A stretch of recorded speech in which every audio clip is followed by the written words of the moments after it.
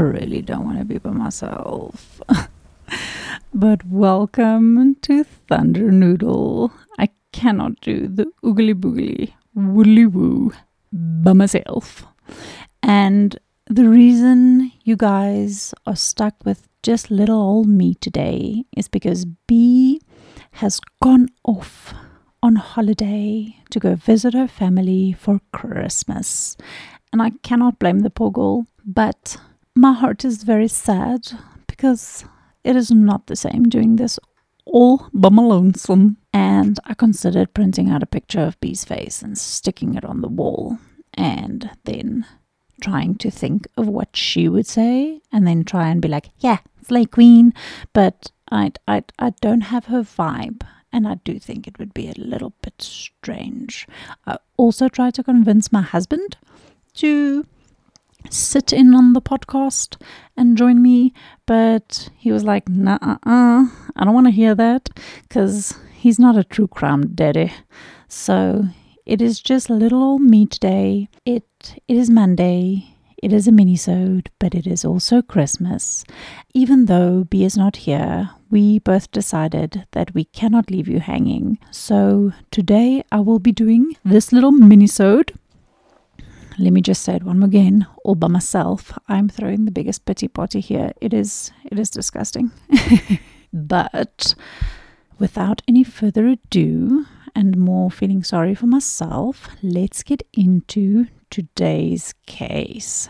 So today I'm going to be talking about the vampire of Niteroi. And his name is Marcelo Costa de Andrade, and he made headlines in 1992 when he confessed to a 9-month murder spree. One of Brazil's most infamous killers said he raped and slaughtered 14 boys from the slums of Rio.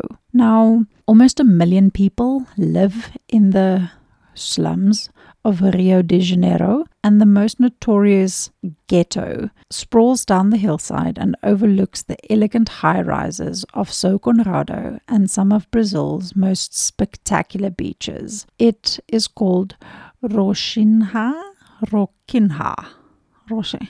I swear I practiced how to say this, but my brain is just not braining today. No, it is Monday. It's not working. But perhaps nowhere in the world is the disparity between the haves and have-nots more striking than here, and nothing a more potent reminder than the thousands of homeless kids who are constantly roaming its streets. It has an estimated population of 150,000, and armies of children maraud their way through its labyrinth alleyways, and youngsters die in the shanty town by such numbers that Brazil has been compared to a country at war. I cannot even imagine what those poor little kids are going through, growing up that impoverished and not knowing where your next meal is coming from, so you resort to crime. And not only that, the crime in the area is so bad, the children are being killed in such a way that it is being compared to war. That is crazy. I have recently, I'm not going to comment on the situation that is currently happening, but I have seen some videos, and you guys, it's just, my heart, it bleeds. Like you heard on last Friday's podcast, when it comes to kids, I want to cry. So lo and behold, I'm doing a case about kids. What came over me, I do not know, but we are here now. Okay. Between December 1987 and November 2001, about 3,937 children died violent deaths in this area. The majority victims of the ever-escalating drug war has been raging in the slums since the cocaine trade took hold there in the early 1980s. The children are employed as soldiers by the drug lords to protect and expand their turf. Armed teenagers murder each other in the battles, and innocent bystanders get caught in the crossfires almost every day. Those who do not run the drugs are forced to survive any other way they can.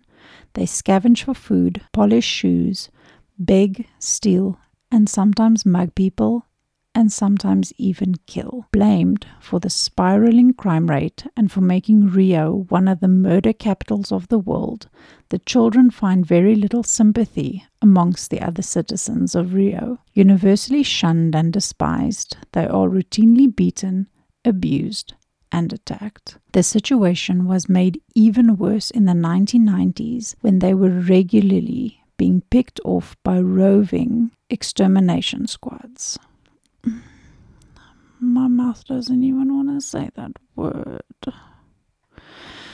Okay. Made up mainly by off-duty policemen and security guards, the squads were on the payroll of normal, law-abiding citizens, but their mission was to clean up the streets. In 1991, at least 4 children were being executed every single day. For a murderer, especially one with liking for young boys, the conditions of Brazil's streets could not have been more ideal. The daily death toll in Brazil was so high that the authorities did not even notice that somebody else was also slaughtering young boys. For Marcelo Costa de Andrade, who had spent almost his entire life on the streets, it wasn't difficult to blend in and lure the children away from prying eyes to abandoned spots and to their slaughter.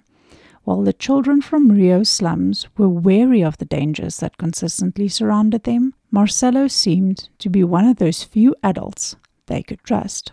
With a harmless appearance, a gentle manner, and a soft, childlike way of speaking, the 23-year-old lived with his mother, regularly attended church, had a normal job, and even when talking to children, made constant references to his faith in God. Growing up poor in the slums, Marcelo's childhood was in many ways the same as those of the street kids. No food on the table, no running water, constant abuse, and he hardly went to school. Marcelo spent most of his time on the streets, hustling, and he was just 10 years old when he ran away from home for the first time. And at 14 years old, he started selling himself to adults for sex. Born to poor immigrants from the northeast region of Brazil, Marcelo lived for most of his childhood in Rio de Janeiro. He was constantly abused and beaten by his father, who was also violent towards his mother, a housekeeper. Marcelo was eventually sent to live with his grandparents, who were also abusive and violent. Years later, he traveled back to Rio and began to live with his abusive step-parents. Now, from what I could understand, his parents, after he left to go live with his grandparents, his parents got divorced, and his mother remarried and his father remarried. So when he went to go live with his parents again, he kind of hopped between the mother and the father, and then both step-parents were also abusive towards him. So this kid is he's just getting it every which way. To make the situation worse, Marcelo was raped and almost killed by an older man who tried to strangle him. He was then sent to a boarding school where he was bullied. At the age of 14, he was kicked out of the boarding school, and he subsequently began to work as a prostitute. During that time, he tried to commit suicide, but failed. He was also arrested and sent to Funabem, and this is a prison for juvenile delinquents, and he escaped. And after he escaped, he met another homosexual man, and he began to live with him, but he still continued his sex work. He eventually left this partner and returned to live with his family once again. And then he started selling pamphlets. He started working as a pamphleteer. Now, from what I understand, this is companies pay you to go out and hand out their little advertising pamphlets on the street. That is as much as I could figure out about that. Yeah. But Marcelo, He frequented a church and was told by the preacher that children go to heaven when they die. So as a result, this sparked an interest in killing children. I don't know how he got from that to that. Yeah. As he believed that killing adults was wrong because he would be sending them to hell. At age 17, he attempted to rape his 10-year-old brother. According to his mother, Marcelo had a strange habit of listening to an audio recording of his younger brother crying. And he apparently did this obsessively. Now, where Mr. Marcelo got this recording, I do not know. It was not made, made public. I was not made aware.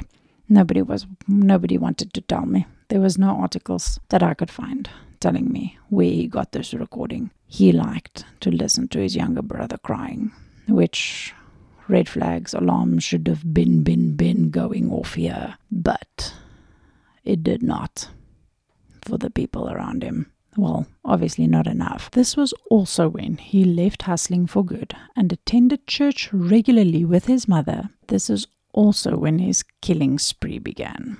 So I'm guessing on the surface, to his family, it seemed like he was getting his little life together, but he was not. According to Marcelo, it was an encounter with a young transvestite that triggered him, and once he'd begun, there was no stopping him. One day, when I was walking, I met a 14-year-old boy, a transvestite, Marcelo recalled in an interview with a magazine in 2003. He said, he prepositioned me to go to a hotel with him. I had sex with him and I kissed him on the mouth. I paid him 50 rayas, and that is about, give or take 190 South African rands. I never got to see him again, but it sparked the desire for new boys. As I didn't find another one like him, I ended up forcing myself on others. I always took them to a deserted spot. The sadism went to my head. I ended up killing some of them. I do not remember their faces very well. The first one I caught was in Niteroi. I only know that his name was Anderson. I offered him money. I said he could help me light candles in the church, but I took him to a deserted place. When we got there, I raped him. I then strangled him with his own shirt. I returned to the spot where the body was 3 times to see if anyone had discovered anything, but nobody ever suspected me. Marcelo went on to murder 13 other street kids, following the same pattern as the first. He'd lured them with sweets, money, or some sob story to secluded spots, rape them, strangle them, or beat them to death, and he also had sex with their corpses. In 2 instances, he drank their blood. After sexually abusing his victims, often for an entire night, he would crack their heads open and collect the blood in a bowl to drink. Marcelo carried the bowl with him everywhere he went. He drank their blood so that he could be, quote, as young and as beautiful as them. And he killed them so that they would go to heaven. He also removed his victims' shorts and kept them as trophies. Marcelo targeted the pretty boys he could find, always hunting for smooth legs and a pretty face. But there was also a religious motive for his murders. The church he attended was the controversial Universal Church of the Kingdom of God, founded by a state lottery employee turned American-style evangelist. It is the fastest growing religion in Brazil, as well as offering protection from voodoo and witchcraft. The church claims that demons are responsible for people's problems. This includes homosexuality, which is viewed by this church as a disease. Oh, you know these people. Yes. Marcelo's church would cast out these quote-unquote demons.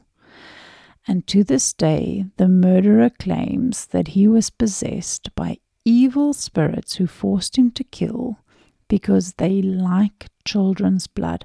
I thought, sometimes I make notes and then I read them, and then it feels like I'm reading it for the first time. And then I'm like, what? But I thought he said. So, okay. In the midst of his killing spree, the devout Marcelo was going to church 4 times a week for up to 5 hours at a time.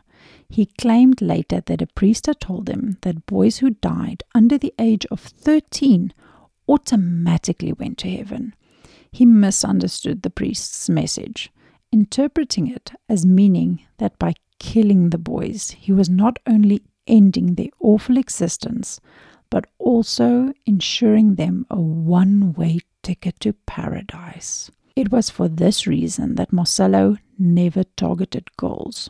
Girls, he claimed, were different from boys because they didn't go to heaven, and of course, boys were prettier. Dr. Helen Morris, a forensic psychiatrist, went to interview Marcelo in Brazil in November 2001. She recounts the experience in her book, My Life Amongst the Serial Killers of the World's Most Notorious Murders. Through an interpreter, Marcelo reiterated his claim that he had been doing his victims a favor by killing them. The children had bad lives here, he told her. If they are children, when they die, they go to heaven, a better place. But Marcelo went much further than gently sending them on their way. After raping and killing 11-year-old Adair Jose Muniz, whom he had met near a football pitch, he returned later that night with a machete, which he told his mother he was taking to cut some bananas. He went back to the crime scene and hacked the boy's head off. Why? Asked Morrison. Marcelo told her that the other children in heaven would make fun of him because he didn't have a head. After all, the kids used to make fun of him when he was in school. This is so cruel. Marcelo's killing spree was prolific but short-lived. According to Morrison's account on the case, on the 11th of December 1991, brothers Altair, who was 10 years old, and Ivan, who was 6 years old, was picked up by Marcelo, who offered them about 400 rand if they both accompanied him, where he lit candles in a nearby church. The boys readily agreed, but as soon as they were away from public view, Marcelo turned to Altair and tried to kiss him. Altair tried to run, but Marcelo was too quick for him, and he grabbed the boy and he threw him to the ground. Altair hit his head, and he was drifting in and out of consciousness. Then Marcelo turned his attention to Ivan, and he started strangling him. I was so paralyzed by fear, I could not run away, Altair later recalled. I watched in horror, tears streaming down my cheeks as he killed and then raped my brother, said Altair. When it was all over, Marcelo moved towards Altair, opening his arms wide. The terrified boy could smell the dead brother all over Marcelo's clothes and was convinced the monster looming above him was going to kill him. Instead, Marcelo embraced him. I have sent Ivan to heaven, Marcelo said. I love you. Too terrified to try and make a run for it, Altair agreed to spend the night with Marcelo. Marcelo took Altair to a petrol station where he washed him off because he obviously hit his head, so there was some blood on his face. So Marcelo cleaned him up, and then he took him to a bushy area behind the petrol station, and that is where they spent the night. And throughout the night, he would repeatedly rape Altair. The next morning, Marcelo even took Altair to work with him in the tourist district. However, Altair managed to escape and find his way home. He told his mother what happened, but he did not tell her immediately what happened to his brother. Only 2 days later, he confessed to his sister what had happened. They went to the police, and Marcelo was arrested. Something quite strange to note is that Marcelo would often revisit the crime scenes, and he would leave trays of food and other offerings to his victims. He had returned to Ivan's corpse to tuck the tiny boy's hands into his pockets so that rats wouldn't chew on his fingers. But instead of making a run for it when Altair escaped, Marcelo carried on as if nothing had happened, and he was arrested at work where he was handing out flyers for a jewelry shop. It is said that when Altair took the police to Marcelo's work, he was sitting there having lunch, eating his little brookie.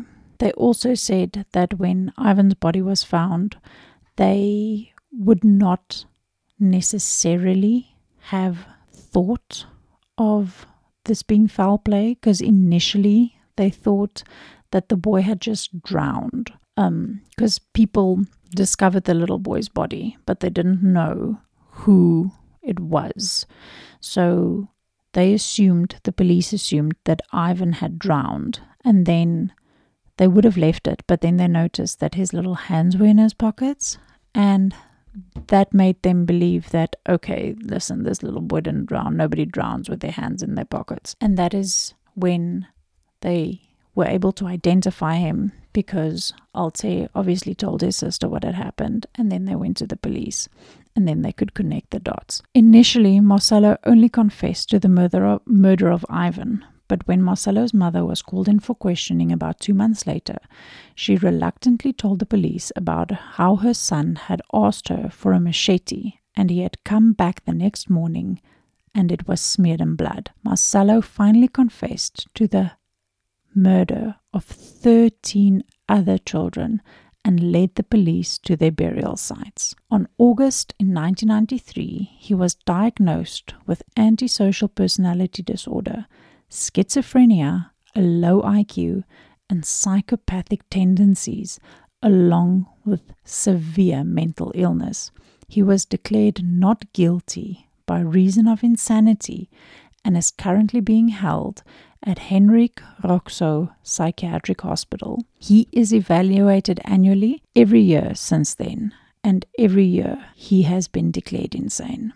Bizarre Magazine spoke to Ilana Kasoy, an expert on Brazilian serial killers who had met and interviewed Marcelo many times. Kasoy is well known for her work as a profiler in the investigation into Brazil's most prolific serial killers. Many serial killers in Brazil kill children, she says, but each one has their own way of doing it. Each one of them has their own fantasies and symbolism, his own way of ritualistically killing someone. But my meeting with Marcelo was different to my meeting with other serial killers in many ways, because by meeting him, I could really understand what it is to be an insane person. Marcelo had this mental illness, and you could get the feeling he doesn't know the true scale of what he did, or even the difference between right and wrong. And there's no cure. Nobody knows what treatment he should receive.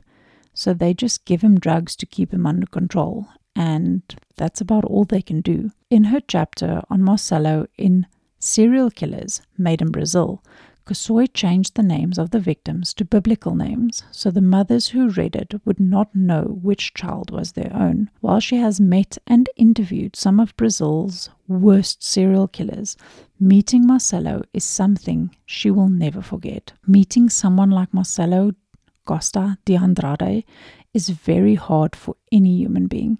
I was sick in bed for about 4 days after I spoke to him.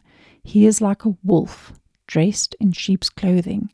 Look at him, and you would never for a single second imagine what he is capable of doing. As soon as he told me that he took the shorts off every child he killed and kept it as a trophy, and then he asked me to bring him a gift, a pair of shorts. I would never. I did not give this to him.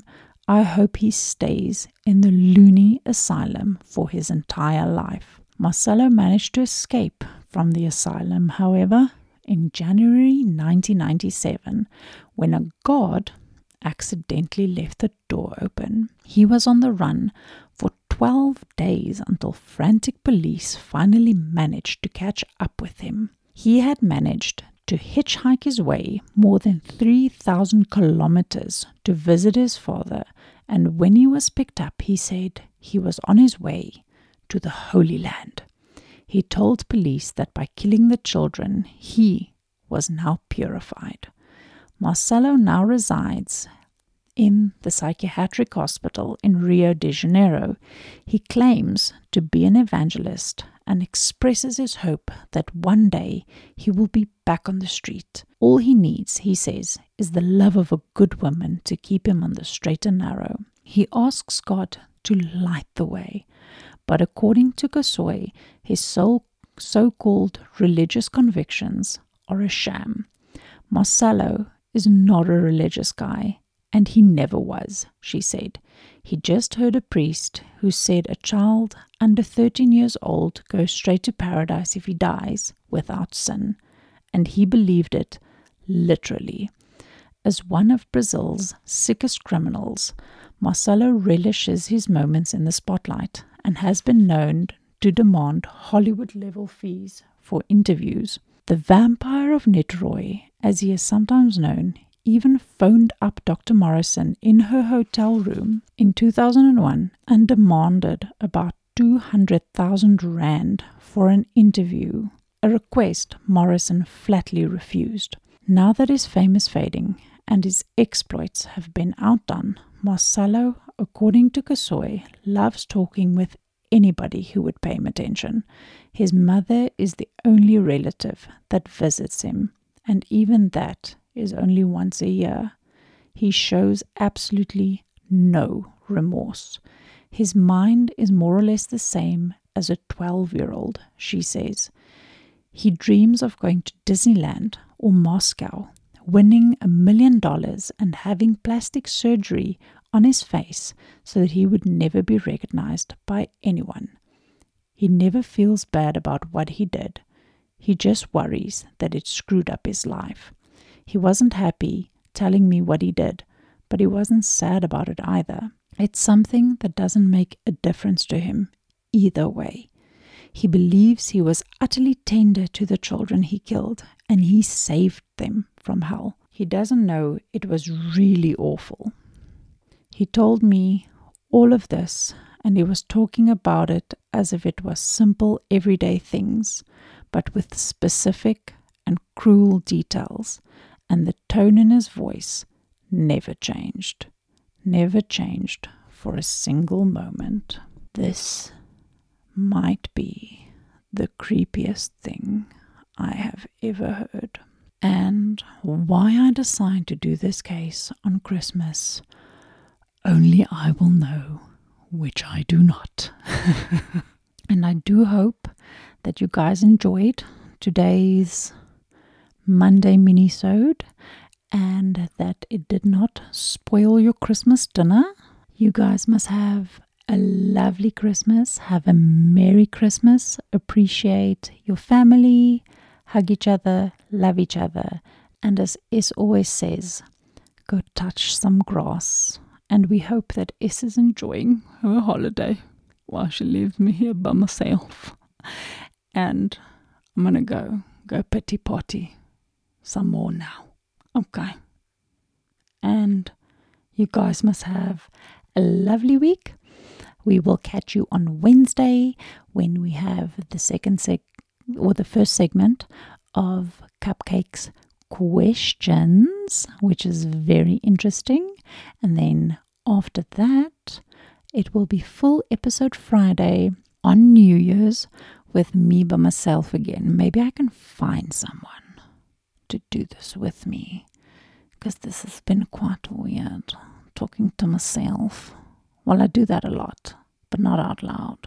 So I can't decide if I like it or not. I don't know. I miss B. Oh, come back. It reminds me of that.